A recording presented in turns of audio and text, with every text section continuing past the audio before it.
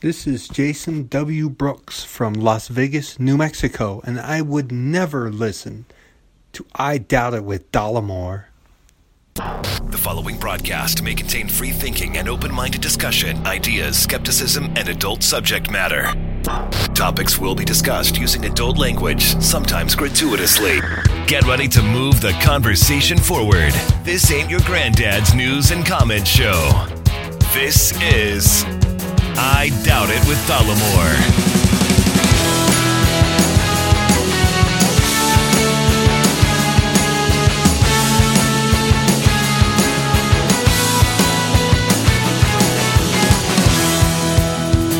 All right, everybody, welcome to the show. Thank you for joining us. Episode 654 of I Doubt It with Dollamore. I'm your host, Jesse Dollamore, and today I'm joined by the lovely, the talented, and the scholarly Brittany Page. Did you know that we have a P.O. box? I do know that. You knew that?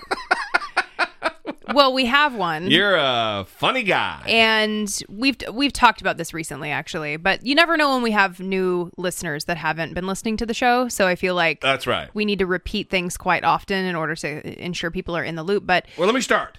My name's Jesse Dollamore. I'm Brittany Page. This is I Doubt It with Dollamore. It's a podcast. Not that much repetition. Is that what you're talking about? Anyway, so the P.O. box was necessary because of death threats. That is why we initially got it. That's right. But what it has turned into is... from my adoring army of fans out there... to send you gifts. Death threats. No, the death threats. Oh, well, what I'm saying is it has turned into gifts. Yeah, a funnel for booze to be sent. Yeah. Which happens infrequently, but it happens. Yeah, and books and things like that. You just got a book. I did. Do you want to say who the book is from? Yeah, there was a little note. It was sent from Amazon, but every month we have Patreon hangout calls. For the Patreon supporters. That is right. Who are in a certain tier. That's right. So and it's not like a live stream on YouTube where you just sit and then you chat in a window and type and then we talk. Right. It's a conversation. It's a face-to-face thing. Yeah. And so a first-timer on the call, Brian, who lives in China, which was fucking fantastic. Well, it was perfect timing given the coronavirus. I mean, perfect timing because we wanted to talk about that. Yeah, for sure. With him. Not maybe perfect timing. It was perfect timing for them to be in China right now. Yeah. Anyway, we got to talking about, the death of democracy. Mm-hmm. And he's a little bit more doom and gloom than I am. As everyone knows, I'm more of an optimist. And good for you. Yeah, it's more my fault than it's not my fault, but it is a fault, I think, sometimes. But some people think it's too much. I'm too much of an optimist. Okay. You think? I mean, that's fair. I just think it's... I don't know, when you were starting to talk about how it's not positive that you're an optimist, I started thinking of like interview status when they're like, what's your biggest weakness? And you're like, oh, I'm a perfectionist. I get all my work done. Yeah. I'm super on top of it. And you're wondering, I just care too much. Right. When is this going to turn into a weakness? Right. It sounded a little like that. So I'm glad you got specific with it. Yeah. So anyway, Brian, we talked about this, and he talked about this book, How Democracies Die, and it is written by Stephen Levitsky and Daniel Zilblatt, and Brian wrote this little note, or he had Jeff Bezos write this little note. Mm-hmm. Hi, Jesse. This is the book that I told you about on the Patreon call. Enjoy and let me know your thoughts after you've read it from Brian. Very nice. So I will most certainly do that. I have not had time yet to begin the book. Yeah. But anytime a book gets sent, unless you send a giant box of books, like Kelly from New England did that time. Yes. I have not read all those. Mm-hmm. I've started a couple of them, but they are on the list. Well, we also want to give a shout out to Josephine, who was on with Brian. Yes. I believe on the call as well. So hello. We hope you are both safe and healthy. Coronavirus free. Yes, exactly. Sans virus. So I also received something, and... at the same P.O. box, which, by the way, is P.O. Box 15822, Newport Beach, California, 950... 92659. Holy shit. 92659. So if you choose to send booze illegally through the United States Postal Service, Don't do that. we will receive it. Don't do that. It is not proper. Do it the legal way. It is against the rules. through FedEx. You cannot send FedEx to a P.O. box. Okay. I guess there's no way around that. Well, some people have found a way. So Through chicanery. I got a gift as well. And I'm going to read it before I show it, like you were showing yours off with Vanna White over there. When I say it's you I like, I'm talking about that part of you that knows that life is far more than anything you can ever see or hear or touch. That deep part of you that allows you to stand for those things without which humankind cannot survive. Love that conquers hate, peace that rises triumphant over war, and justice that proves more powerful than greed. Ah, A Mr. Rogers quote. that's fantastic. It's so beautiful. And this didn't come with a name on it. And We don't know. Yeah, I'm so sad It's because an anonymous gift. Yeah, so I want to know who sent it. Please step forward. Please only take credit for it if you did actually send it. You know, it's the same artist as the print of Ruth Bader Ginsburg behind you. Oh, really? Same artist. Okay. Yeah. Well, could it be Timothy Joy. Okay. All right. Timothy Joy. Well, good. Yeah. I love Mr. Rogers. I love this gift. It's going to look great on either this wall Behind you. or another wall. That is right. We'll see. It will be displayed. It will be displayed. Absolutely. Thank you so much for that. So thanks, you guys. We love the treats. We love surprises. We love welcome surprises in the P.O. box. Yeah. Don't send us anything homemade. So, Don't send food items that are homemade. That's the rule. yeah, I'm sorry. Don't send food items that are homemade. Don't send us some fucking greeting card that's homemade. Popeye just did something to my foot in a very abrupt way. Sorry. It's startling. Yeah, I guess. So someone sent us muffins one time, and they were from Cleveland, which is already kind of a red flag. And What, are you taking my role on the show? I'm just kidding. I know it would be a joke that people like, so I said it.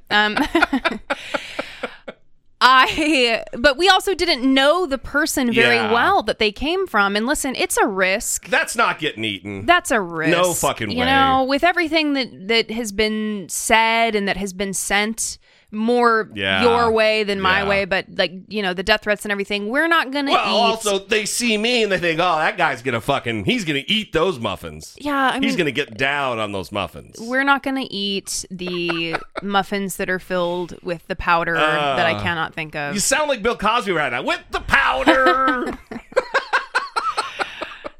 We don't want to get Bill Cosby'd by muffins, is ultimately what we're saying. Exactly. Yeah. You got that. So I want to transition into more of a depressing topic, which is Harvey Weinstein. Oh, yeah. But I also want to give you credit for this one.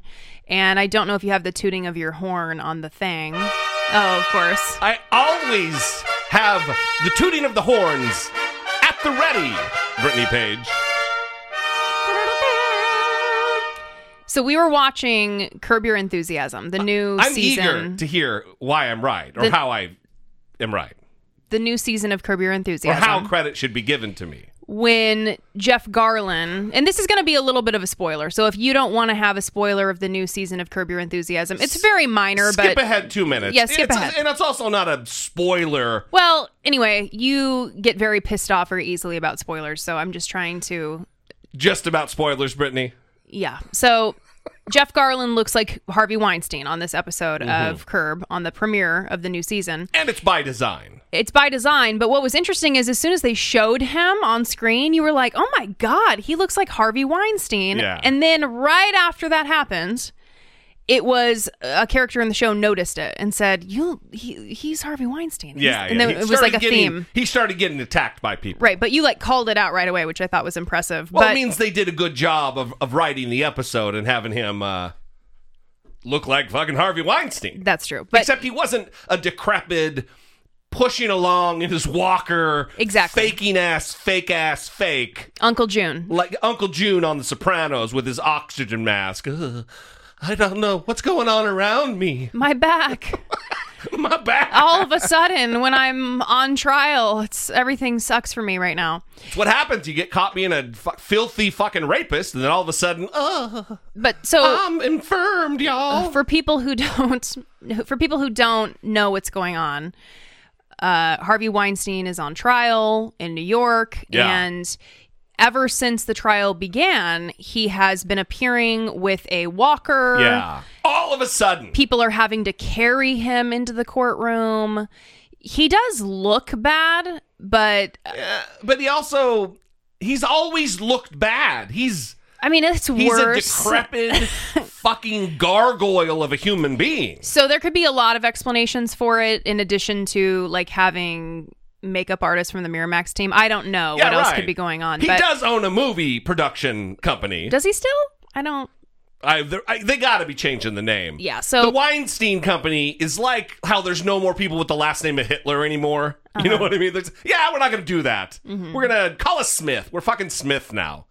So if there's a Smith company that props up, it'll probably be that. Yeah. So it's fake, right? I think everyone understands that. And how about this? Even if it's not, who fucking cares? He's a rapist. Now he's a gimpy rapist. Allegedly. Yes. Allegedly. We have a new board. I don't have the allegedly clips. All right. Well, it's allegedly. So let's make sure that we say that. And also, his defense attorney was on The Daily today. Oh, that is right. And if you have not listened to it, I would recommend that you listen to it with a caveat here.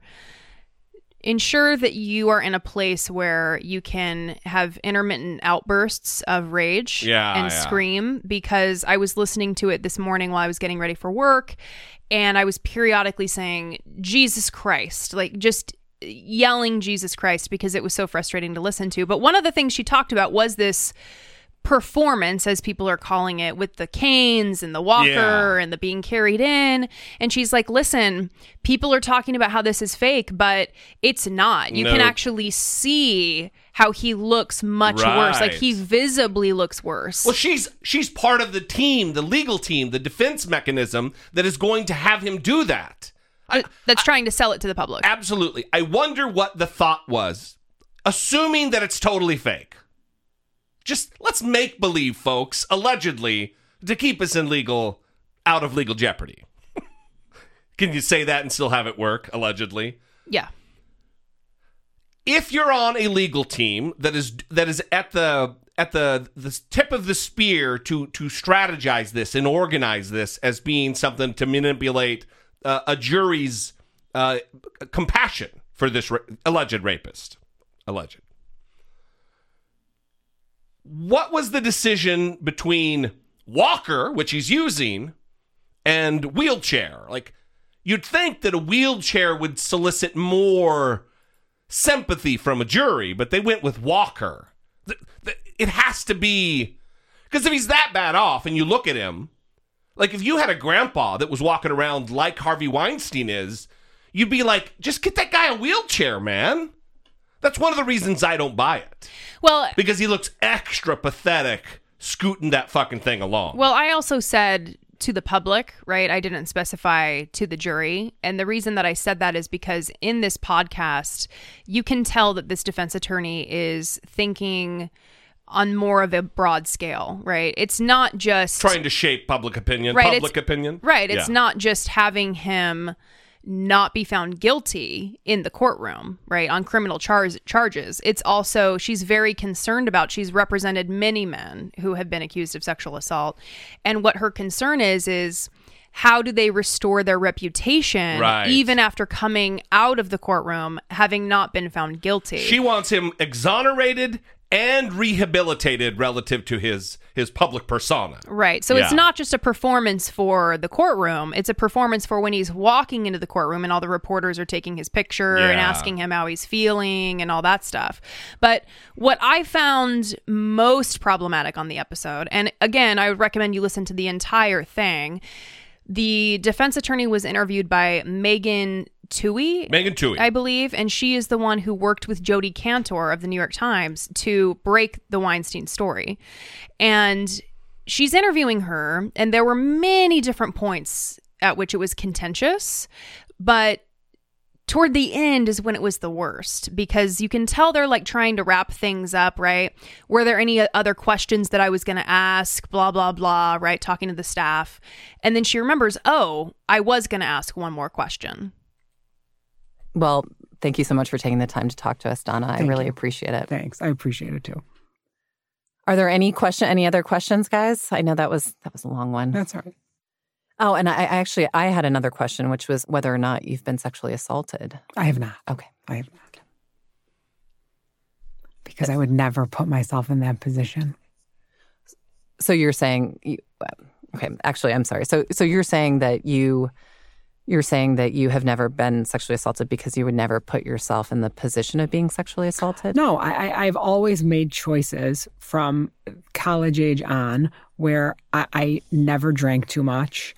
I never went home with someone that I didn't know. I just never put myself in any vulnerable circumstance. Wow. Ever. Do you believe that every woman who's been sexually assaulted somehow put herself in that position, whether it was having drinks or agreeing to go to a hotel room? Absolutely not. But just as we make smart decisions when we walk out on the street at night, I think you have to make the same decisions when you're putting yourself in circumstances with other people. When we walk out at night, we look around, we make sure we have our phone. Some people take mace. We take precautions. And all I'm saying is that women should take precautions. Do you think it's possible for women to take all of those precautions and still be sexually assaulted, to still be pulled into a dark alley, to still be... Totally different conversation. To still... Totally. Being pulled into a dark alley is a totally different conversation. So you are talking about sexual assaults, women being sexually assaulted by somebody they know? Correct, she says. I'm positive there. But that wasn't the specifier on the question. Yeah, well, what she's doing is there's different kinds of rape. But even so, and this is something that actually frustrated me about this exchange, and I think it was because it was an emotionally charged one, so you're not necessarily thinking straight, but that specifier wasn't added on to the original question. Yes, that's so right. You could have quickly just brought it back around and said, listen, my question for you was, let's just play it back, right? Have you ever been sexually assaulted? No, I have not, because I've never put myself in that situation. That's right. There was no specifier of, have you ever been sexually assaulted in a stranger danger type situation, or have you ever been sexually assaulted by someone that you knew well, right? There were no specifiers on that. It was flat general sexual assault. Right, and she answered, because I've never put myself in that situation. Period. It continues. Do you think it's possible for women to be sexually assaulted by somebody that they know, even if they've taken precautions? Sure. Anything's possible, Megan. It's not about what's possible. Anything's it's about possible. Trying to, again, minimize the risk. If you go out on a date with someone and you go out for dinner and you go out for drinks and you know them sort of, and you know you're sort of maybe developing a relationship with them, and you make a choice to go into their home at the end of the night, what do you think could potentially happen? And if you're not prepared for what could potentially happen, I think we're kidding ourselves. And then to leave and say, I had no idea that this person would maybe try to be sexual with me or have a sexual advance, I think is naive. Pause again. So I'm assuming she has the same kind of like philosophical perspective on cars. Yeah. Right? If you get into a car accident, Yeah. well, don't get mad, right? Yeah. You got into that car and you knew that an accident was at least somewhat inevitable. It seems to me that even her discussing the fact that she has to take precautions means that she can't say that she's never put herself in that situation. Taking precautions, it solicits, it leads to the fact that you're putting yourself in a situation. Because let's put it this way. If you're walking through a dark parking lot and you get your mace out, having the mace means you're in a situation. Taking the precaution of the mace means you've put yourself in a situation where something bad could happen.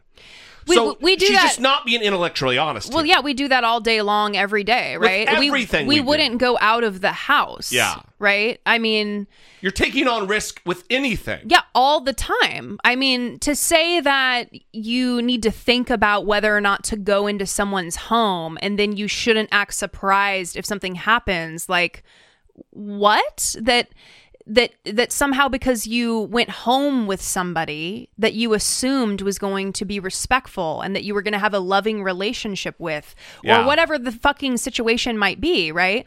That then they rape you. A crime has occurred. Well, what she's saying there is that by the act of going home with the man, that is the consent there. That's the moment of consent, is just going home with him, because what'd you think was going to happen? It's such a strange thing to hear a woman talk about. Yeah, well, a defender of rapists. That's what she is. Yeah, she's a woman for sure, but she makes a living defending rapists. Accused rapists. You think she's never lost a case? I mean, I don't know the record, but again, I'm just trying to come on now with I feel safe saying she's a defender of rapists. I mean, I don't know her record, but Yeah. just for the show purposes, Alleged. for the love of God, for the show. It continues. Yeah. Can't help but feel like you continue to place the burden of safety on women, on potential victims in general. Should the burden rest on them, or should it rest on the perpetrators? I think it should rest equally. And we've moved this conversation so far away from what we were talking about. But if you All right, another pause. But it's not equal, right? If she's saying that if you agree to go home with someone, what did you think was going to happen? Or, I'm sorry, you can't be surprised by what might happen, is the phrasing that she used. Well, first of all, the burden of safety should be on the victim and the violator equally. That's saying, yeah, there's blame on both sides. Both sides here. Yeah, she was raped, but her skirt was too short. She flirted with him a little too much. That's what this is. That's the logical conclusion of her thought process. Yeah, but I'm even moving it out further or backward, right? Because I don't think they're necessarily talking about a woman being with a rapist. I think they're just right now talking about a woman being with a man, right? And the potential risk associated with that. Sure. Okay. Yeah. Because a woman doesn't know, right? Right. And so she's saying, because you don't know, right, you should never put yourself in situations in which you could even have a risk of this happening. Don't right? go to the grocery store. Don't get gas. Don't leave your house. Right. Well, even in your house alone, there's a risk. Right. So what are you going to do? That's what I'm talking about. I mean, you talked about theft, right? You could be robbed at any moment. Car accidents. You could get into a car crash. I mean, there's so many risks in life. Yeah. Right? If you live in such a way where you're trying to eliminate risk from your life, you're Reuben Pfeffer on Along Came Polly, right? And you're having a tum time in a bathroom with beautiful Jennifer Aniston in her underwear, and it's ruining your life. You're using her loofah sponge to plunge the toilet that her grandma gave her. Yeah. Listen, anytime you can cram a Reuben Pfeffer in there, it's a good time. This does continue, by the way, and it doesn't get any better. go out with someone, you can't have it both ways. We can't have things like Tinder where people swipe right and go meet whoever they meet. And most of the time, those are sexual interactions. And then say, you know what, I went out with them and I went to their house and we were flirting or kissing or whatever. And then say I had no idea that he may want to do this. I had no idea that he might want to rape me. You can't expect to be on Tinder and swipe right, everybody. You can't do that and expect not to get raped. That is what she just said. That is what the attorney for Weinstein just said. That you can't expect to be on Tinder and go home with a guy and expect not to be raped. Again, she keeps going back to this surprise thing, right? You can't be surprised if something like this happens to you when you're using Tinder. And what world is this woman living in? The world where you defend accused serial rapists. Well, I want to get to the solution that she has for everybody. Here we go. You know what? I went out with them and I went to their house and we were flirting or kissing or whatever. And then say I had no idea that he may want to do this.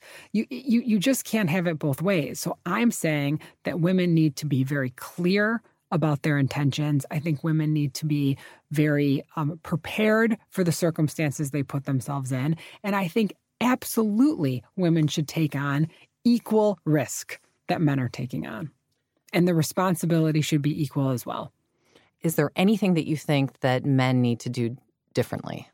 Sure. I think men also need to be very clear about their intentions. And if I was a man in today's world, before I was engaging in sexual behavior with any woman today, I would ask them to sign a consent form. You are being serious. I'm being dead serious. I'm being dead serious because how easy is it for two people to engage in behavior and a day later, 2 days later, 5 days later, 27 years later, somebody say, you know what, that's not what that was. Why not? Why not? Take all of the question out of it. Make it easier on everybody. Well, Donna, thank you again for taking so much time. I really do appreciate it. No worries. So this obviously isn't the first time that this has been brought up as a solution, right? You've heard you've heard this before, yeah. You've heard dudes say this for millennia. Yeah, it's that long? Well, as long as dudes are making excuses for their bad behavior, this kind of shit has been said. How about that? Yeah, and you've heard it more recently with the Me Too movement, specifically from men. And this is really the first time that I'm hearing it from a woman. And again, it's just so shocking to hear her talk like this. And she has zero regard for the safety of women, right? For the risk posed to women, right? And the innocence of women. She's singularly focused on men, right? Which is understandable given her field and what she works in, right? But it's just unfortunate that someone so educated and someone so capable can't find it within themselves to step out of their own experience, right? And try to recognize maybe the areas in which they need to have a little more clarity. Yeah. And for her, that area is specifically in the risks posed to women going about their days, right? Absolutely. And I mean, it's so frustrating. And it's insulting. It's insulting to women who have done everything that she talked about, right? Yeah. Who do those things that she says. Right. Because I'm sure there are women that were sitting there listening to that and thinking, what? Yeah, that's exactly what I right? did. Women who have never drank in their lives. Yeah. Right?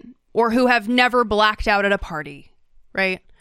Women who have never gone home with someone they didn't know. Right? And were still sexually assaulted. They're listening to that thinking, what? Right? And even women who have done those things. Right? Chanel Miller, the most recent case that blew up with Brock Turner. Yeah, right. Who did drink too much, who blacked out, and who was then sexually assaulted. Right? We're supposed to say to her that the criminal act that was perpetrated against her is her fault. Right. Well, you shouldn't have done this. Right. What about Brock Turner and what he should have done? Right? Yeah. I mean, it doesn't matter if there is a frail elderly woman sitting on a park bench, right, who's not holding her purse close to her, right? If someone steals her purse, people are going to be upset about that, right? Who did this to this woman, right? She's vulnerable. Why don't people do that same thing when they hear these stories, right? Why did someone do that to someone who was vulnerable, who couldn't protect themselves? Yeah. Instead, we say, why did you put yourself in that situation? Yeah.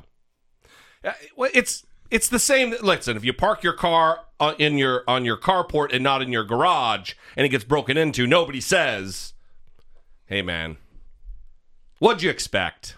Mm-hmm. You should have parked it in the garage." Mm-hmm. No one says that. Mm-hmm. So it is sad that this is an opinion that's held by a lot of men, first of all, but also a woman who defends alleged serial rapists. And this is who Harvey Weinstein has leading his team. Yeah. Just so you know. That's who's leading his Absolutely. team. Yeah. Anyway, we'd love to know what you think about this. Let's have a conversation about it.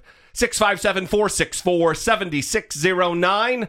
Of course, you can always email a voice memo from your smartphone to idoubt.it@dollamore.com. Support for I Doubt It with Dollamore comes from generous, engaged, intelligent, and good-looking listeners like you by way of Patreon. Your support on Patreon for as little as $1 a month helps keep the show going and move the conversation forward one podcast at a time. If you would like to join the ever-growing family of supporters, please visit patreon.com/I Doubt It with Dollamore.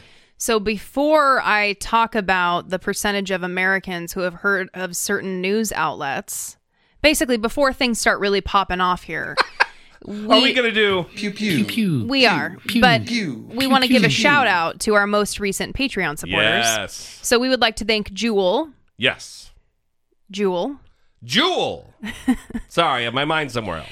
And also, don't know where it went, but I know it is Blizzard Fingers 35 guy. Blizzard Fingers 35 guy He who upped his just pledge. became a Patreon supporter, Right. upped his pledge the very next week. Yes.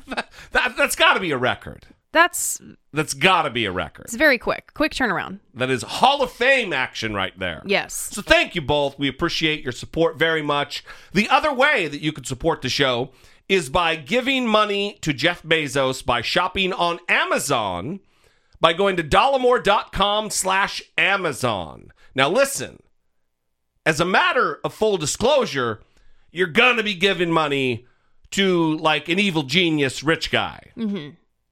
Yeah. But And he you're gonna doesn't he doesn't pay the employees. if you're going to be giving him money anyway, use dollamore.com/Amazon, and then we get some of the money he's going to get. So you're actually giving him less if you use that link.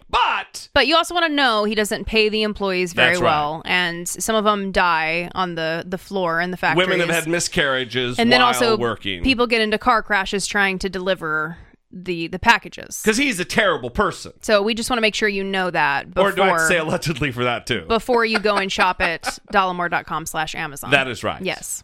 Advise consent. So let's talk Pew. Please. Pew pew. Pew. Pew pew. Pew. This pew. is going to be interesting because I think for most of the listeners that we have, they have heard of some of these news outlets that I'm going to talk about, but I was shocked by some of these percentages, okay? The percentage of U.S. adults who have heard of each source for political and election news. Okay? They're going to be low, huh? That we're going to be shocked at how dumb people are. Well, just wait, okay? right. So, for example, Breitbart. You know Breitbart. Mm-hmm. I know Breitbart. White supremacy outlet. What percentage of U.S. adults do you think have heard of Breitbart as a source for political and election news? 45%. Pretty good. Yeah. If it was The Price is Right, you would lose, though. Oh, I went because you over. went over. How much over? 39%. I was gonna say 42. Wait, but you didn't go over 39%. The percentage is actually 39%. No, I was gonna say 42, but I thought it was me too specific. And then if I was close, then people would think I knew the number. Oh. So I said 45. Okay, So so it's actually closer in my mind. You really got in your head then. That's what you're saying. How strange is that, I get though? in my head. Yeah. 39% have heard of Breitbart, and that's shocking to me, but I can't really put my finger on why it's shocking. I shouldn't be so surprised by it because really, you only know about Breitbart if you are like in the cesspool that is Twitter. The cesspool that is Twitter, or you're in the game we're in. Yes. You know, Steve Bannon used to run Breitbart after Andrew Breitbart died. Mm-hmm. It's always been a shitty, hateful, alt-right, anti-Semitic scream. That's where Ben Shapiro got his start. Mm-hmm. Dipshit Ben Shapiro. Let's jump there. Let's jump to the Daily Caller, All right. which is Ben Shapiro's outfit. Fewer than 39%. Okay, you want to give a more specific percentage? 21%. Wow, you are very good at this. 18%. Oh, all right. I'm over, though, every time. But 18% have heard of the Daily Caller? That, again... The Daily Caller is actually not Ben Shapiro. It's Tucker Carlson. Oh, I'm sorry. That's right. Thank you for fact checking me. Tucker Carlson. That's shocking. Another dipshit. Another white supremacist dipshit. Is it just because, again, we are in the Twitter cesspool that we know all about the Daily Caller? Or I think so, yeah. It kind of gives me some relief. I think the that normal people don't know. I think the vast majority of people who don't operate in the world that we do, they're MSNBC, CBS, NBC, CNN, Fox News. They're the big ones. They don't traffic in the internet through this hyper partisan website media sphere, you know? Mm-hmm. Yeah. Well, let's just kind of hit a few. Vox, 31%. That's low. That seems low to me. Vice, 35% have heard of it. It's an HBO show. That's low too. Yeah. Rush Limbaugh's show, 56%. Of course. Ugh. Politico was interesting to me. 44% have heard of Politico. I think that's pretty low. 56% NPR. What? Yeah, but that's NPR. That's all over everywhere. Every town almost every town, has a public service or a public broadcasting. Mm-hmm. The Hill, 32%. Yeah, the Hill has gotten bigger. When I worked on Capitol Hill, the Hill was just the Hill and Roll Call, which we have a copy framed out in the living room. That's was a Capitol Hill thing, but the Hill has since become more of a national actual reporting organization, even though they hired dick faces like John Solomon, who write propaganda and lies. Yeah. Anyway. So I'm appealing to that 19% that don't even know what I'm talking about. Yeah. Well, I think the point of why I wanted to talk about this is to realize that if you have heard of these, right, specifically the ones that most people have never heard of, realize that you're in a kind of media sphere that most people aren't in. A bubble. And I think I just saw an article by McKay Coppins over at The Atlantic. He's one of the editorial writers. Yeah. He created a fake Facebook page and went and joined a bunch of pro-Trump, Make America Great Again groups and kind of immersed himself in that world and talked about what his experience was like having done that, and that he started to question every headline he saw about Donald Trump after seeing all these posts and just being immersed in the culture of Donald Trump. Because it's just paranoia and conspiracy and lies, just blatant, outright crazy lies. Yeah, but even on Twitter, right, you kind of cultivate your feed to look a certain way. And some people are existing in completely different media atmospheres that we don't even know what's going on over there, what's being said. Yeah, every once in a while, I'll get very frustrated because I follow first of all, there's a Twitter account that if you want to follow everything that Donald Trump sees in his Twitter feed, I think it's at Trump feed or you could Google it and they'll tell you what it is, but the Google. Yes. Those people over at the Google. Mm-hmm. And I get frustrated. And I also follow Don Jr., so everything he likes, I get to see. I get to. Yay! Yeah. Oh my God, it's always a gift. It's a joy. And sometimes I get bummed out. I'm like, I'm going to fucking unfollow that guy. But then I don't, because I don't want that taken away from me. So I get to see what kind of craziness is out there. Mm-hmm. I don't want to be in a bubble. I don't want to be in an odd, just the microcosm of the news that I've curated for myself by picking who I follow on Twitter. Right. I think that's very admirable. What I would also say, though, all the compliments today from Brittany Page. Well, don't get used to it. Just to reassure. That's prick shit, bruh. That's prick shit. Reassure was not the right words. I'm glad that you played that so I could just backpedal a little bit. Just to always giving you a chance. Just to go back to the point that I was trying to make.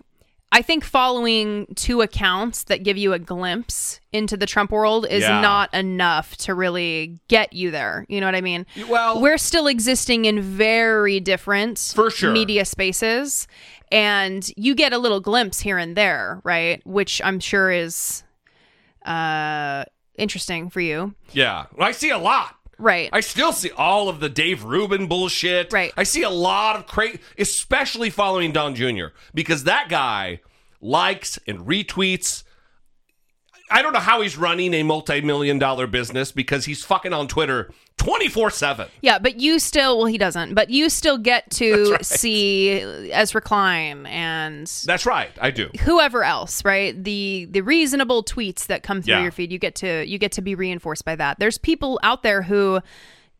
They have none of that. They're not seeing any of that. They're not reading any of that. For sure. I also don't follow like left-wing bomb throwers for the most part. I follow, like, I don't like it, but I follow Maggie Haberman from the New York Times. I follow like legitimate media people who Twitter's also doing a thing now. I don't know how we got on the Twitter thing, but Twitter's also doing a thing now where they will show you tweets of people who your people follow. Yeah.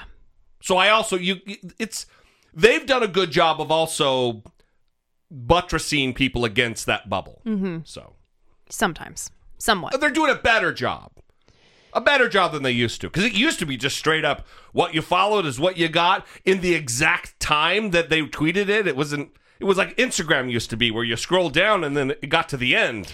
Yeah, but what I'm saying is it's still, those suggestions are still based on the people that you follow. So I see those too, right? It'll show me a tweet and it will say, this person and 12 other people that you follow this person. So it's still trying to get you a little bit deeper into that circle of like-minded people that are with you. But when you follow these legitimate media types, they follow bad people and they follow good people. So...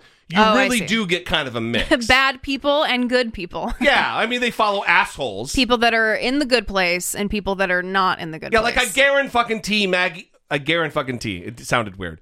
I guarantee that Maggie Haberman follows Steve Bannon, which I don't follow. And occasionally I'll see a Grand Wizard of the KKK tweet from Steve Bannon because Maggie... I'm using this as an example. I haven't really seen this. But I might see that. Mm-hmm. Anyway... Good. Great topic. That's very interesting. Yeah. I love it when you bring new shit to the table. Mm-hmm. All right. Well, listen, we're going to move on, but I want to talk about this story very quickly. It's about a school in Michigan, Saline area schools.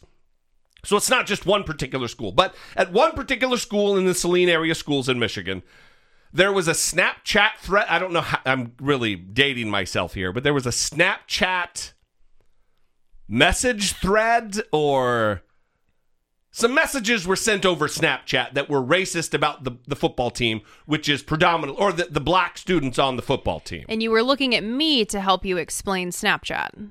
No, but I was looking at you to give me some reassurance that I'm not a dinosaur because I don't get Snapchat. I don't know if what you just said about Snapchat is true or not true. Oh, so you're with me.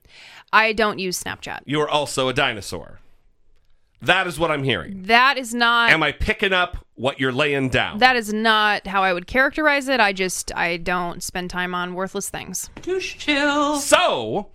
don't look at my screen time. Racist messages sent. And so the community got together, parents in the community and parents who have students at this high school, got together to have a community meeting focused on inclusivity, focused on diversity, focused on anti-racism. And a parent got up and he was telling a story. He's an immigrant to the United States from Mexico. A former mechanical engineer who now runs a restaurant in town. And he got up to tell a story about how his son used to struggle in high school because of racism.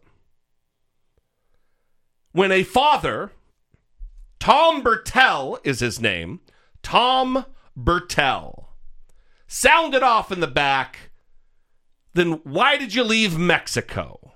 I remember when I went to his bedroom to say goodnight, and he was crying because of the abuse that he was enduring in this school system.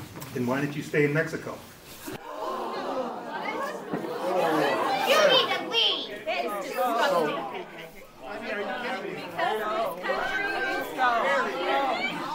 That's indicative of what these kids are experiencing. That's indicative of what our kids are experiencing.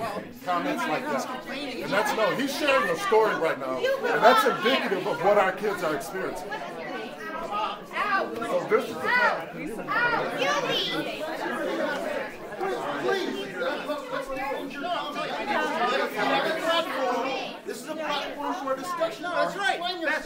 You're right. You're right. You got the floor. I got You got respect the for you, floor. buddy. Wherever you are. But no, you got the floor. Hey, you interrupted the chat tonight. You interrupted the chat. All right. We're going to have this meeting. Let me answer the question. He asked me a question. He asked me a question, why didn't I stay in Mexico? Because this is the greatest country in the world. Well, you're complaining about being here. He's complaining about being here. It's not your turn. It's not your turn. You get the mic next. Okay, You get the mic here's next. the thing. Okay, have a seat. We're going to Don't have tell her to have a seat. I am in love with this clip. There is so much going on here. I edited the audio a little bit because when he was speaking, it was very low, so I wanted to boost that audio. So the moments where there was a volume, a discrepancy in the volume, that was me trying to make it easier to understand what was happening. But you didn't edit for content. Not you just at all. edited for clarity. I didn't. There's no clipping at all. I just boosted levels. But what is fantastic to me is that, and I watched the video, there's not a person in that room that is on that dickface's side. Maybe his wife. Maybe the lady who's sitting next to him, who I think is his wife. Everybody, they gasped in horror that he would say such a racist, incendiary thing. Well, and that's really what we want, right? Yes. Is in moments like that to have a majority, right, rush to support and defend someone who is being hurt. And it was beyond that. It was get the fuck out of here. You get out. You get out. Right. You don't belong here. Mm-hmm. That will not be accepted. That is anti-racism in effect. Well, you know, practice. When things like this happen, inevitably there's discussion of not just the person, but the person and who they're connected to, right? Like people often have to answer for their spouse or their parents. Oh, right. Sure. Yeah, like they have like to... if I'm an asshole, you're close to me, they assume, oh, well, she's part and parcel to that. Well, how many times do we get a call saying, listen, I heard what you said, and you said it, and I'm like, wait a minute. Exactly. Who said that? That's why we have this. Yes. The views and opinions expressed by Jesse Dollamore are solely those of Jesse Dollamore and do not reflect the views and opinions of Brittany Page, who is a far superior person and much more measured and reasonable in her views and analysis. So this guy, his son actually posted a status on Facebook. Tom Bertel is the father. And Matt Bertel is the son. Yeah. And so far this has 13,000 likes and loves. And he wrote, today my father asked a deliberately racist question at the Saline area school's diversity and inclusion meeting. His views of hate in no way represent my own. I stand in solidarity with the refugees and immigrants of the world. So good. Makes me emotional. Yeah, it's really great because, well, there's a lot of things happening here, like you said, right? People feel an allegiance to their parents, right? The people... It's a natural biological thing. Right. They're a part of you. You're a part of them. You feel connected. And it hurts when they are different from you, when you believe differently, when they're hateful and you're not. When you have to distance yourself from them to protect yourself in some way, right? And so I'm sure that this wasn't easy, but this is something that he's obviously passionate about. Yeah. Right? He didn't need to do this. I mean, I'm sure people would have dug up his name, but it wouldn't have been all over the internet. Yeah, right? yeah. So he didn't need to do this. And he still felt it was important to say, hey, I'm not down with this. This was wrong. The problem here, and one of the reasons I wanted to talk about this is the fact that, and this is one more instance of something we've talked about many times since Donald Trump came on the scene in June, coming down the escalator and moments later saying that Mexicans are rapists and they're bringing drugs and they're bringing crime. And I assume some of them are good, but... And some, I assume, are good. Some, I assume, are good people, right. We've seen a proliferation of public hatred and racism and vile bigotry, unlike we've seen in half a century. And it's been promulgated and promoted by Donald Trump. And this is another example of that 10 years ago, that guy wouldn't have fucking felt safe in a room filled with people of color saying, why'd you leave Mexico, bro? That is a Trumpian thing that has been normalized and is one more reason why we need to get rid of Donald Trump in November 3rd of this year. In November, you guys. It's crazy. Are you out of your fucking mind? The election of 2020 is upon us. We are there. We've already had the Iowa caucuses. As much of a debacle as they were, yeah, they're behind us now. We're moving on to New Hampshire and then Nevada and then South Carolina. And don't be afraid to have political conversations with people that you meet. I actually recently met a new person recently. Or they new to the world, or they're just new to you? They were new to me. I don't want to say... What, are you fucking new? I don't want to say what their relationship is to me, but let's just say they're a friend, okay? All right. And now it sounds weird. You, made it all weird. It's not... I didn't make it weird. Anyway, I just... You made it real I was going to say I pay this person for a service, but that would make it even more strange. What is happening? Anyway, she was telling me that until she had a conversation with me about what we do here, she had kind of taken a break from politics and didn't want to think about it for a while. And she said just this week she went back and listened to her first episode of Pod Save America in however long, and that she realized she wasn't registered to vote at her address that she's at. Nice. And she quickly is getting on remedying that because she needs to vote, right? Well, I'm glad that you sparked that, but she didn't listen to our show. How dare this person? Well, she made a claim. We'll just say that. Everyone has a podcast. I don't get offended when people don't. I get it. I'm making a joke. Yeah. It's a hilarious joke that everyone all across the world right now is laughing heartily about.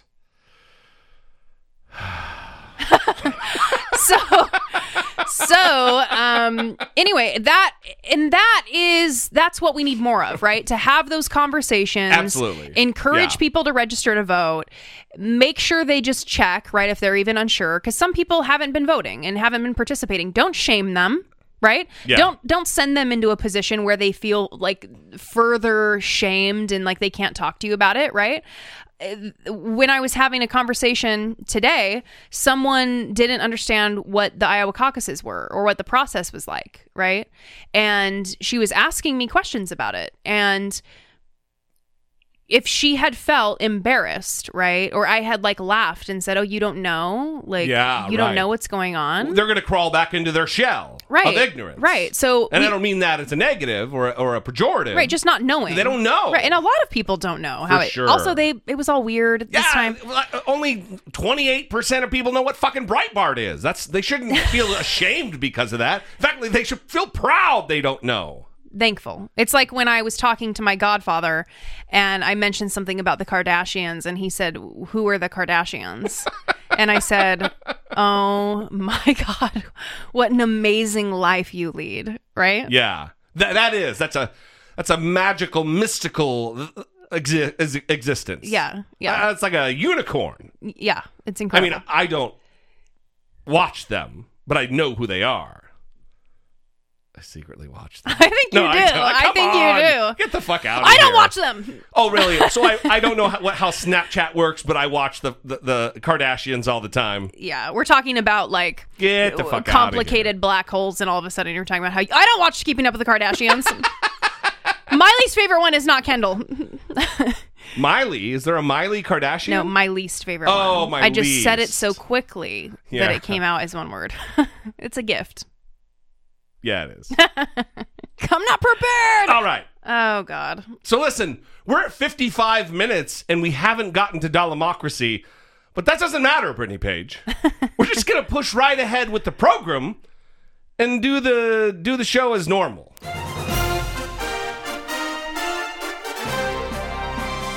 Dollamocracy. Facing down pessimistic politics with realistic optimism. So there's only a couple things we're going to talk about today relative to politics. Go ahead. And I think the first thing that we are going to start out with is your hero, Nancy, right? You're going to sanctify her. Come on, man. You love her. Yeah. I love her. She's your main. Yeah. How often have I criticized Nancy Pelosi, not just on this show, but even on YouTube? Yeah. Can I tell you one of the most frustrating things about... We're going to talk about the State of the Union, everybody. Yeah. One of the most frustrating things about doing this... Doing this show? Yeah, but also sharing online, sharing posts to the page. Yeah. You just use the phrase thinking in public to kind of describe all those different activities. That is what we do, yeah. And what is so frustrating about that is oftentimes I feel as though I need to qualify everything I say with every little detail in order to have the maximum likelihood that people are going to understand what I'm trying to say. Because people filter what I say through their own experiences, using their own biases, and they miss things, right? So, for example... I was going to give one, but go ahead. We shared a tweet to the page, right, about this whole State of the Union, Nancy Pelosi thing, because what happened was at the beginning of the State of the Union... The president comes up, Donald Trump came up, and he hands the speaker a copy of his speech. Some documents, I think. Okay, documents, whatever. And she put her hand out to shake his hand, and he did not shake her hand. Right, and then he immediately handed her the documents, because there's a ceremonial thing that happens. He's formally invited, he comes, and I don't know, it's like an RSVP, but it's not just a copy. There's formality involved. Mm-hmm. And then normally they shake hands because he is now on her turf. The President of the United States is invited by the Speaker of the House, and there is ceremony involved. Right. And so he didn't shake her hand. Everyone was like, oh, he snubbed Nancy. Oh, the drama. Right. And so at the end of the speech... Right? Everyone's standing up, clapping. Mike Pence is back there clapping like a robot.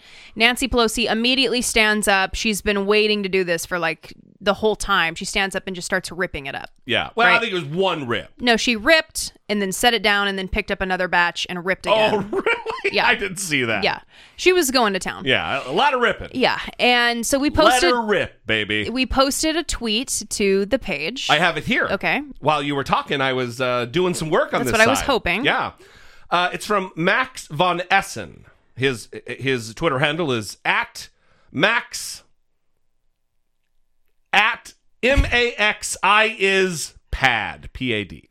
And he says, alert me when @Speaker Pelosi sexually assaults someone, mocks the disabled, tears a child from their parents, pays off a porn star, insults a Gold Star family, calls Nazis fine people, denies science, steals from a charity, or starts a fake university. Until then, take a seat. Now here's what I believe this was in response to, okay? And I'll give you two examples, okay? I had an older liberal that I know, an older white male who identifies as a liberal, tell me that Donald Trump won the night because Nancy Pelosi ripped up the speech. Yeah. Okay, we have people that are thinking like that. We have people that are, because of an action that one woman took, it somehow is worse than the hour of lies and reality TV, you get a car, you get a car, you get a car that was occurring during the State of the Union. Giving Rush fucking Limbaugh the Presidential Medal of Freedom, which I've already ranted about. Right. So it was in response to that, but also to the conservatives who were like, it's basically like ripping up the Constitution. I think the tweet was really geared toward the Trump people. Right. And trying to accuse Nancy, right? You have Matt Gaetz, who's going to file an ethics probe. Funny that you mentioned both of these idiots, because I've got clips from both of them. Right, but that's what it was in response to. In no way is this tweet saying... Nancy is a hero. The angel from up high, who has descended upon us to save us and deliver us from evil. Yeah. No, that's not what... That was good. That's not what was happening. From evil. Thank you. To deliver us from evil. That's not what was happening, right? That's not what was communicated. But a lot of people like ran with that and Yeah. talked about how she passed the budget, who helped make a lot of these things happen. You know what I mean? Yeah. Well, those people fundamentally don't understand how the budget process works. They don't fundamentally understand how there has to be compromise in government. That, listen, elections have consequences. Donald Trump is fucking president because we didn't get the job done last time, and some of his budget and some of his agenda is going to get through. Otherwise, people suffer. Otherwise, hungry children who need their SNAP benefits won't get them. People on Medicaid won't have that funded, won't have their payments made for their medical care, and might die because of it. It's not as easy as, well, they also signed the bill. It's not that fucking easy. Yeah. Running a government, running the United States is a very difficult endeavor. Mm-hmm. Anyway, But this is one of ranty. those instances where it's weird how you post one thing and then it like jumps way over here to where the intent was not, right? And assuming the worst possible intent on our part, right? Especially knowing I'm not a Nancy Pelosi fan. I don't think she's good at being speaker. Yes, she understands the strategy of parliamentary procedure of the House and understands that and timing of when to bring things to the floor and all of that. That's great. But they fucked up with impeachment. There is no other way to put it. They screwed the fucking pooch on this impeachment thing. Had they followed, listen, my phone is right here. All they have to do is call Jesse D. Hey, listen, Jesse D., what do you think we should do here? Should we rush through the impeachment process, not allowing public opinion to catch up with the information that's being provided? Or should we do what you've been talking about for months? Slow this fucking thing down. Slow this thing down. Wait for subpoena John Bolton. Make a court make a decision on this, forcing him, compelling him to come and testify. And then the public's opinion will be understanding of all of the information. The press will have time to report on all of the testimony. And the Senate will have no choice because of public opinion. But instead, what'd they do? I know I'm ranting right now, but what'd they do? They rushed the fuck out of this thing. And what do we have? An acquitted and a let off the hook maniac, criminal, corrupt dipshit as president. Anyway, sorry. That was therapeutic. Yeah, but it was necessary. Yeah, and these conversations continued in the listener-run Dollamore listener group on Facebook, where there was disagreement among the listeners on this issue, right? Some people were very unhappy with the way in which people were propping up Nancy Pelosi because she ripped up the thing. And that's fine, right? I agree that it isn't some brilliant move, right? It really is meaningless. I think she shouldn't have done it. Well, but to criticize her for doing it it doesn't register. Right. It is a relatively meaningless act, although children are dying in custody at the behest of Donald Trump, and that's what we should focus on. Focusing on what the woman did is, one, sexist, and two, it's inconsequential in the face of the evil of Donald Trump.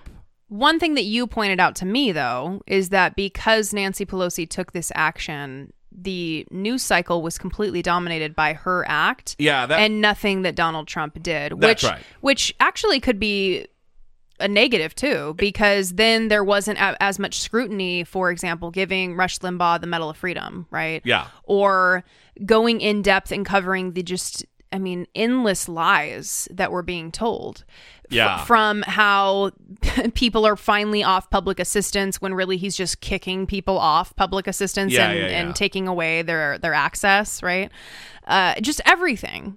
It was horrifying to listen to. It's amazing to me when this is all over and we're looking back on this. When will that be? Well, hopefully it'll be January 20th, 2021. Just checking in. I really hope that people understand that the man behind the curtain here, especially relative to domestic policy and immigration, is a domestic policy, although it does reverberate into foreign policy. Stephen Miller is the puppet master here. And we can never go back to this. This is a policy of abject white supremacy. Anyway, we didn't plan to go here, so not great. So anyway, ripping the speech, it's funny that you mentioned Mike Pence, and I know I'm completely off track now. 15 minutes ago. Yeah, I know. Mike Pence did the thing you said about, it's like ripping up the... That's actually something that was said on Fox News. The Vice President of the United States of America took to Fox News with the three dingai, it's plural for dingus. Oh. Yeah. I was like, who is that? He went on with Ainsley Earhart. Mm-hmm. What about the majority? Okay, the majority. I'm tired of protecting the minority. Steve Ducey and that Brian clip, Kilmeade. I swear to God, it's good, right?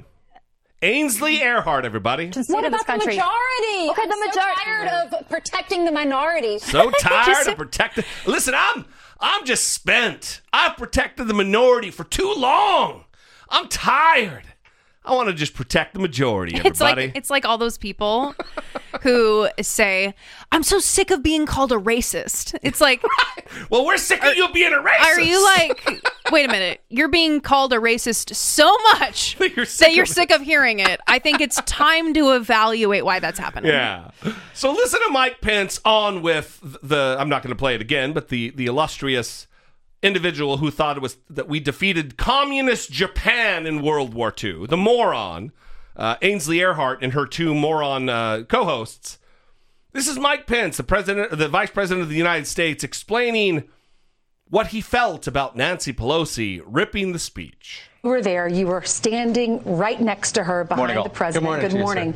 What was your reaction? Did you realize when she was ripping it up what she was doing? I didn't see her do it. I found out just a few moments later, and I think it was a new low. I wasn't sure if she was ripping up the speech or ripping up the Constitution.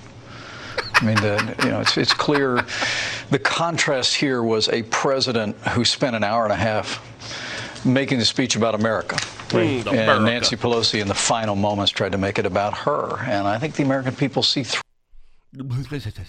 He didn't see her ripping it up. Yeah. He was right next to her. Yeah. And she was holding it up so that the camera could see. She looked into the camera, right before she did it. She looked into the camera, looked away, like, oh, okay, I'm just making sure a camera's on me. And here we go, right? And he didn't see what she was doing. She almost did the old nudge to Mike Pence next to her. Listen. I couldn't tell whether she ripped up the speech or ripped up the Constitution of the United States. Well, let me tell you, if it's a photocopy of a speech that the president just gave, it's probably a speech. And she probably isn't walking around with the Constitution of the United States. She didn't just break into the National Archives, you fucking robot dipshit. Come on. Which leads us to the other argument that morons like Matt Gaetz have been making. Mm-hmm. Morons like Charlie Kirk immediately tweeted that, according to U.S. code, it's against the law to destroy government records. Listen to Matt Gaetz. I will be filing charges against Nancy Pelosi in the House Ethics Committee. She disgraced the House of Representatives, she embarrassed our country, and she destroyed official records. The law does not allow the Speaker of the House to destroy the records of the House, and the rules of the House do not permit some little temper tantrum just because you don't like what the President of the United States says. Listen, I have attended multiple states of the Union. Should I? I'm not going to do it. In my time working for the United States Senate, I had occasion to work two different states of the Union. Hundreds and hundreds, maybe 1,000 or more copies, maybe more than that. Maybe thousands of copies of the speech are made. So you can follow along as you go. They're thrown away. They're lost. They're soiled. It's not an official government record. It's not like walking into the Secretary of the Senate and burning a filing cabinet filled with priceless government records of the floor of the Senate and their proceedings. Well, and the point of all this really is that they are just using this as an opportunity to rile up the base, right? But it's like a bridge too far. It's like they're going. It's like, really, only the idiots are going to really believe this. Because this is nonsense that it's an official government record. So they're riling up the base, I'm saying, just by the increasing the hatred of Nancy Pelosi, which is already quite high among the base. Yeah, I mean, if you like her or you don't like her. Right. So again, I want to caution against that kind of thinking, right? Because that's kind of how everyone is acting right now, right? On both the right and the left is if you are not going hard against Nancy Pelosi and talking about how terrible it was that she took this action, well, then obviously you love her. No, obviously. No, I'm talking about the people who are engaged on the matter. There's not like anybody who's really driving this conversation isn't like, I really don't know what I feel about Nancy Pelosi. Okay, yeah, that's fair. I'm just saying in terms of... If you're talking about that 18% who don't know who Breitbart is, then yeah, I get that. But I'm also talking about the response to Nancy Pelosi, okay. right? Yeah. And how both the right and the left are doing that. There's two sides, right? You either like Nancy Pelosi or you hate her. Now make your choice, right? Yeah. And what I'm saying is there can be like a gray area. There is, because I don't like her, and I don't give a fuck that she ripped it up. Right, where you can be like, no, she's not great, right? Yeah. But like, I don't think she's Donald Trump. Yeah, for sure not. You know? I thought that was obvious, but apparently not. It's not. Yeah. It's not. You're obvious. right. It's probably not obvious. Yeah. That I'm not a fan of her. I don't think she's a great speaker. But also, the enemy here is Donald Trump. She's not Donald Trump. Yeah. So. Really? I mean, come on. And that was the point of the tweet that was shared as well. Not great. Not great. Yeah. Anyway, I'm looking at here the other things on the board to talk about, and I think other than just the update that Lieutenant Colonel Alexander Vindman was fired today, was escorted out of the White House along with his twin brother, and Gordon Sondland, which good fucking riddance, ding dong, doesn't know what he's doing. He paid for his position as ambassador. Yeah, he gave Donald Trump $1 million and didn't keep his job. They were both fired today. As soon as he is acquitted, as soon as he gave his little victory lap, bizarre speech, rambling thing for an hour and 2 minutes. Well, and this was the plan. This is what he was encouraged to do. Because just like we know of Trump, right, he was endlessly complaining about these people being in his orbit still after having testified. Because he has no discipline. He can't just wait it out. Right, and made him look bad is really what he's worried about, right? So he doesn't want those people around. And so his team said, hey, listen, we understand you're upset, but you need to wait until there's a verdict here. Wait until after the trial is over. Yeah. And so that's what he did. So let's do this before we leave. I want to play the first minute or so of Mitt Romney's speech before his vote to convict Donald Trump on the one count. The only member of his party that's right. to go against his party. On one of the counts. Not in on any impeachment trial. Yeah, though. that's right. In history. Only the abuse of power count, article of impeachment, not on the obstruction of Congress one. Here's what I messed up about that. As I was saying it, I looked up because I'm like, not coming out right. The only senator to break with their party on impeachment ever in history. Yes. He broke party lines. That is right. Yeah. So listen to his speech. Listen, I got a lot of problems with Mitt Romney. A lot. That don't even just deal with politics. I got problems with him. Is this a mom jeans situation? No. Well, maybe that too. But all right, Donald Trump Jr. I'll get down on some mom jeans. I'm okay with that. Okay. Whatever. Anyway, just listen to his speech. This is a heartfelt thing. This is not some fabricated, contrived bullshit. He gets choked up. There's like a 30-second period, maybe. I haven't timed it out, but there's a long period of time where he's trying to not break down and cry. Yeah. And he's not an Oscar-winning fucking actor here. It's goddamn Mitt Romney. Listen to this, and then we're going to play the very next day at the National Prayer Breakfast with Donald Trump surrounded by quote-unquote Christians and how he responded to Mitt Romney's speech. The Constitution is at the foundation of our republic's success, and we each strive not to lose sight of our promise to defend it. The Constitution established the vehicle of impeachment that has occupied both houses of our Congress these many days. We have labored to faithfully execute our responsibilities to it. We have arrived at different judgments, but I hope we respect each other's good faith. The allegations made in the articles of impeachment are very serious. As a senator juror, I swore an oath before God to exercise impartial justice. I am profoundly religious. My faith is at the heart of who I am.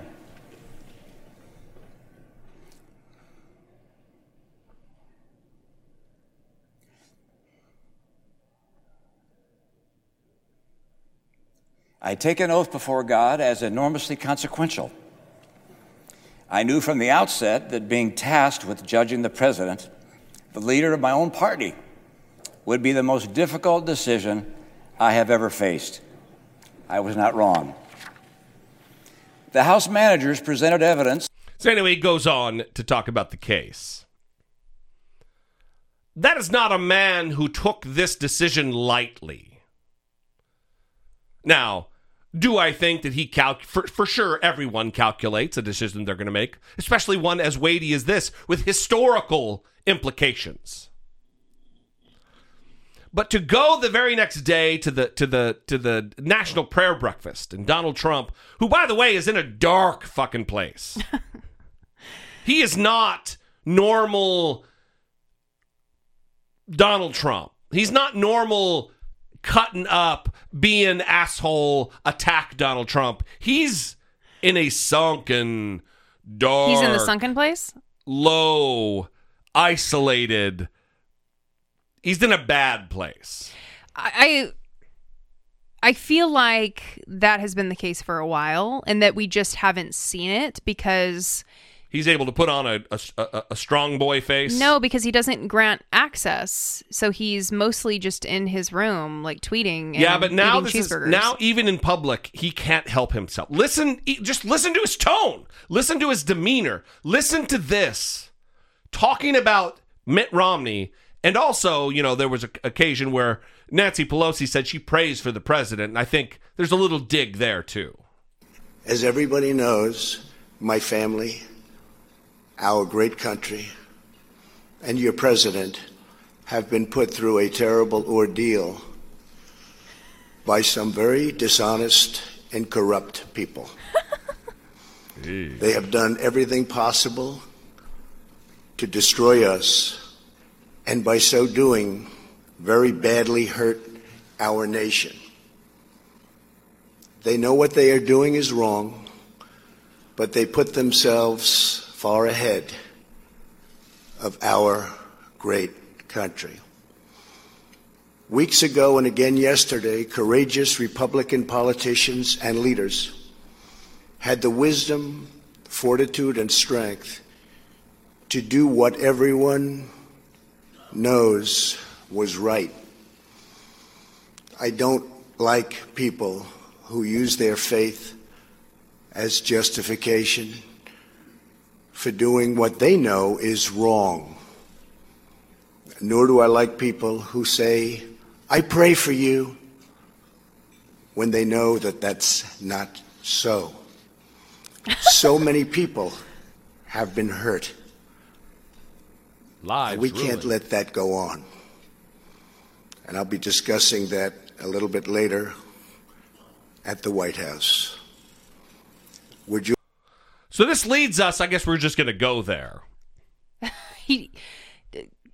Tell me how he sounds there. You were right. You'd not heard that, right? No. He's in a bad place. A fucking switch has flipped. It's a different Donald. It's an even more volatile, crazy Donald Trump. He sounds like a superhero movie villain. Yes. Like unpredictably shitty.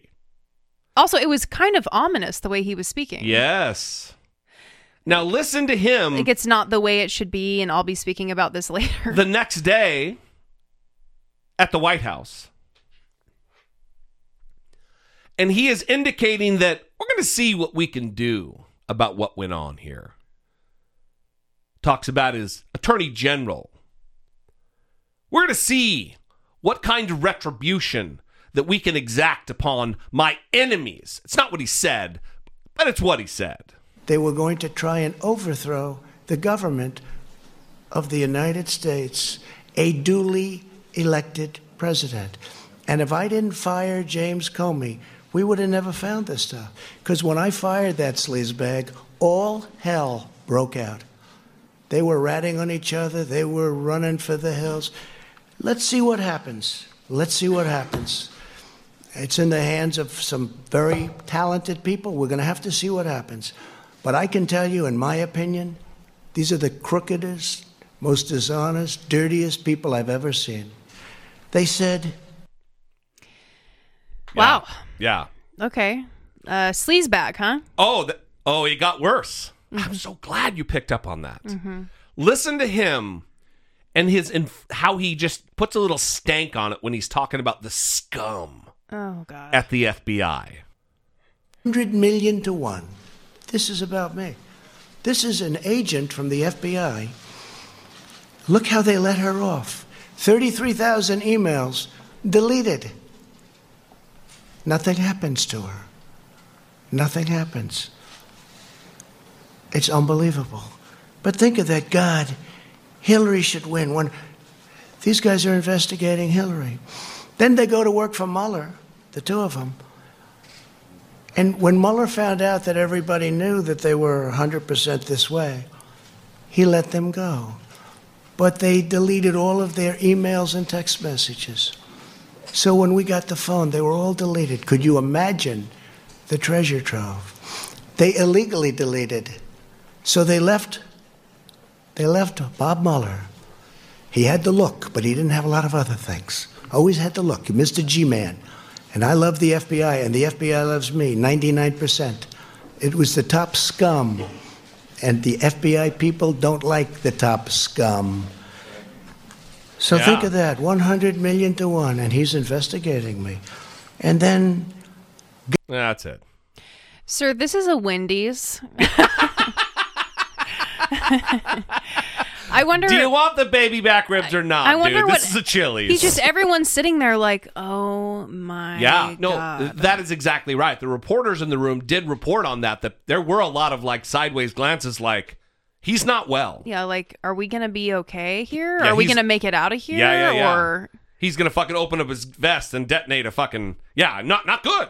He's not in a good place. And listen, this is why... Because normally he talks about these same things, but it's at the rally where he like has Fired energy up. Yeah. and he's like feeding off the crowd and the crowd is just feeding his ego and he's like, yes, the 30,000 emails, the bleach, and everyone's like cheering. And right now it's like... the scum. And he's like leaning into the mic they to don't really like the scum. to put emphasis on it. Yeah. So listen, we're going to end with this. Now, let's end with a little final segment to lift your spirits in a depressing way.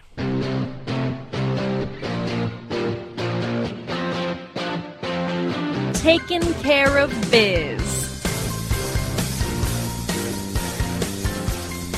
So we just talked about how Vindman was walked out. Yeah. Right. And when Vindman gave his testimony, people were very moved by him because he is an accomplished person and a Purple Heart recipient. Very respected, well respected, right? Yeah. Wounded warrior.